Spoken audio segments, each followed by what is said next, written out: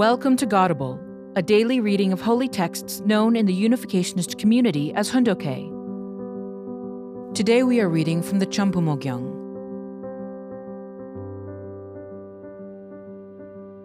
Chambumo Gyeong, Book 8, North-South Unification and World Peace. Expansion in Japan. The activities of left-wing student political activists and the students of the pro-Pyongyang Federation of Korean Residents in Japan endangered Japan by promoting communism. Therefore, the corresponding activities of the International Federation for Victory over Communism have significant providential meaning. Through street campaigns and the distribution of printed material, IFVOC members warned the public not to be seduced by deceitful communist propaganda. We demanded time and time again that the Communist Party of Japan publicly debate us on the subject of Marxism. We participated in the front line of a revolution. Being on the front line of a revolution requires more than going on a long march. It may require you to put your life on the line, and it may last for generations. The enemy we will face on the front line in the future will be fiercer than the one we are fighting now. We have to redouble our resolve to counter that fierce drumbeat. But if we allow our resolve to decrease, then our defeat will not come as a surprise. So the first siege is within our own selves. This is the situation in which we find ourselves fighting. All of our VOC activities in Japan were reported by Akahata, the Japanese Communist Party newspaper, and thereby effectively broadcast to all the communist nations around the world. This newspaper is also sent to the Soviet Union and even to China. So the activities of the Unification Church actually are better known in the communist world than in the democratic world. We have made a critique and counterproposal to the Communist Party from a new angle. After being caught by our criticism, the time will come when they will have to explain themselves. I discovered that the Soviet Empire has installed a headquarters in every country in all 6 continents for the purpose of propagating communist ideology. They had involved news outlets and well-known politicians going back as far as the Second World War. I personally created an investigative team and spent millions of dollars to expose this fact. Because the Asian headquarters of the communists is in Japan, they held a meeting there, and the Japanese Communist Party newspaper, Akahata, played a leading role. Because my ideology foresees defeating communism without even laying a hand on them, they held this meeting in 27 countries in order to defend themselves against it. But they could not find a way around it. I am not a paper tiger. Our thought is based on right reasoning, so no ideological structure can stand against it. Since they are trying to find a solution where there is none, it must have been nightmarish for them. So they resorted to confusing people with distractions. First, they portrayed us as a problem before the Japanese Diet. Then, they began to hold anti-unification church meetings in places like Tokyo University and the University of California at Berkeley. However, even in these public meetings, my strategy caused them to surrender. The Japanese Communist Party, utilizing their newspaper, Akahata, wrote a series of articles that tried to dig up dirt on the Unification Church and the IFVOC. They used various other methods as well to attack us. However, they cannot crush our work with such attacks. If we are attacked, our work grows bigger than the opposition we receive, and the public pays attention not to the attacks, but to our activities. The public is arriving at the conclusion that Akahata wrote those articles because they were afraid of the IFVOC. Eminent figures within Japanese society believe that within only 10 or 20 years, the Unification Church and the IFVOC will wield enormous influence in Japan, taking responsibility and leading in all areas. The Japanese Communist Party says that the International Federation for Victory over Communism and the Unification Church are like a cancer, destroying their efforts to make Japan a communist state. They stated that our VOC activities in Japan were an issue for the Communist Party worldwide. In December 1974, they held a meeting of top intellectuals and scholars from 12 communist nations to discuss how to defeat the anti-communist ideology of the IFVOC. I heard a report in which they said the teaching of the Unification Church has such a deep religious base that they would not be able to touch it, so they retreated from the task.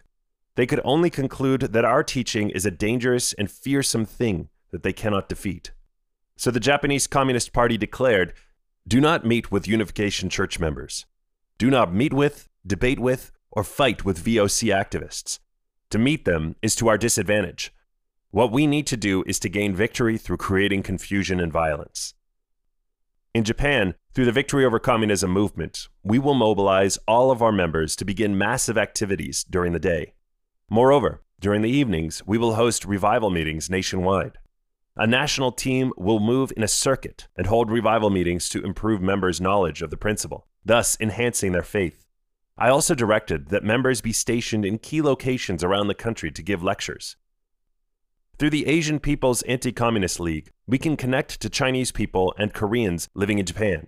By having foreign students who live in Japan attend our gatherings, we can establish a foundation for the IFVOC. In particular, because foreign students return to their home countries after graduation, my plan is to educate them in Japan and connect the rest of Asia to our base through them. If we hold such rallies 1, 2, and 3 times, I think that we will be able to build that base. We must do this work, which the Korean and Japanese governments cannot do. I gave instructions for the IFVOC to educate the police and middle and high school teachers in Japan. We are planning to start with middle and high school teachers. This is the way we are doing it in Korea as well. We educated more than 3,000 middle and high school principals there. Cheonggyeong, pro-North Korea, has about 200 schools in Japan, while Mindan, pro-South Korea, has less than 10. Therefore, going forward, we must build a foundation upon which Japan's middle schools and high schools can actively support the IFVOC. We also have to provide ideological education for the Korean Residents Association in Japan. Once that foundation is built, we need to create relationships with embassies and build a foundation for Asia. The Cheonggyeong group in Japan is searching for ideological leaders among their Korea university students. We must achieve results faster than they do. We do not have time to build a school as they have done, so we are using this emergency strategy. When I visited Japan in 1965, I had the occasion to meet with a very high-level person. I told him strongly, if you continue with your lukewarm attitude, in the end, you will not be able to withstand the communists. The Communist Party was already preparing for a revolution to take place in 1970, focusing on universities.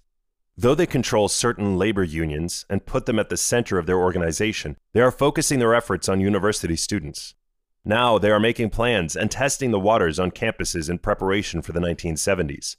As a result, the Japanese government is facing an urgent situation. Amid these circumstances, the Unification Church has appeared, shouting for victory over communism at the vanguard of the anti-communist cause. It has only been a year since we announced our VOC movement. Our young men and women have worked hard since then. As a result, officials at the district offices of the Liberal Democratic Party acknowledge that they must rely on CARP to lead the anti-communism charge. The Collegiate Association for the Research of Principles, CARP, associated with the Unification Church, is registered at 56 universities in Japan. Students in master's and doctoral programs have begun to study the unification principle. Meanwhile, communist students and the Unification Church's CARP students are at war. During this struggle, there was an event where all of the communist students switched sides and joined the Unification Church. What happened was that one of the underground teams that had been carefully planted by the communists to strengthen their activities came over to the Unification Church. This was a problem for them, so their agents came to the church and gathered intelligence about our members. They also launched demonstrations against us and tried to cause an uproar. Thus, our CARP meetings became a problem at Tokyo University, Kyoto University, Tohoku University, and other campuses. Every time CARP held a meeting, a huge uproar broke out. I brought 120 Tokyo University graduate students to San Francisco to be educated. The Japanese government cannot protect Japan against communism. Because the Unification Church understands this, it must take responsibility. That is why I initiated this work. They actually thought that it was too late to begin this work, but I said to try anyway. When something is not working, you have to put your life on the line to try to make it work. The communists opposed us fiercely, and all sorts of things happened along the way. That is why the president of Tokyo University and our church president entered into negotiations. They saw each other daily to negotiate and became friends. For the most part, the students had signed up for the education based upon sincere interest. So these Tokyo University graduate students had no intention of withdrawing from the program. The graduate students ranged in age from 25 to 40 years old. They were intellectuals in their own right, capable of deciding for themselves. In the end, they all went ahead and participated. I went to Japan and told the Diet members who supported me, gather Korean, Taiwanese, and Japanese politicians and have a VOC seminar. They did exactly that with great success. We are doing work that even nations cannot do. We have a track record for this. Therefore, the Japanese government says they cannot do without the IFVOC. The Korean government says the same, as does the Taiwanese government. So they are competing for our involvement. Japan is holding on to us as mediators with Korea and Taiwan. Korea is holding on to us as mediators with Taiwan and Japan, and Taiwan is holding on to us as mediators with Japan and Korea. Now, the question is how to connect the free world, centering on Korea, Japan, and America. We cannot limit ourselves to mere talk. The issue is how to connect them. In order to tie these countries together, we began a sisterhood movement between the Korean and Japanese members of the IFVOC. Recently, I instructed the wives of our Japanese church leaders.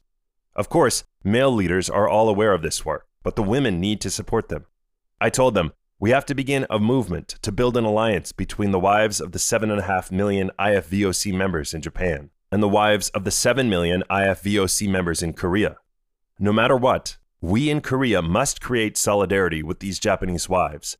We have to quickly build cooperation among families. We must create an organization in Japan and Korea that can follow the direction of God's providence no matter how much opposition there is in Japan. If we do not do this, we cannot bring America into the fold.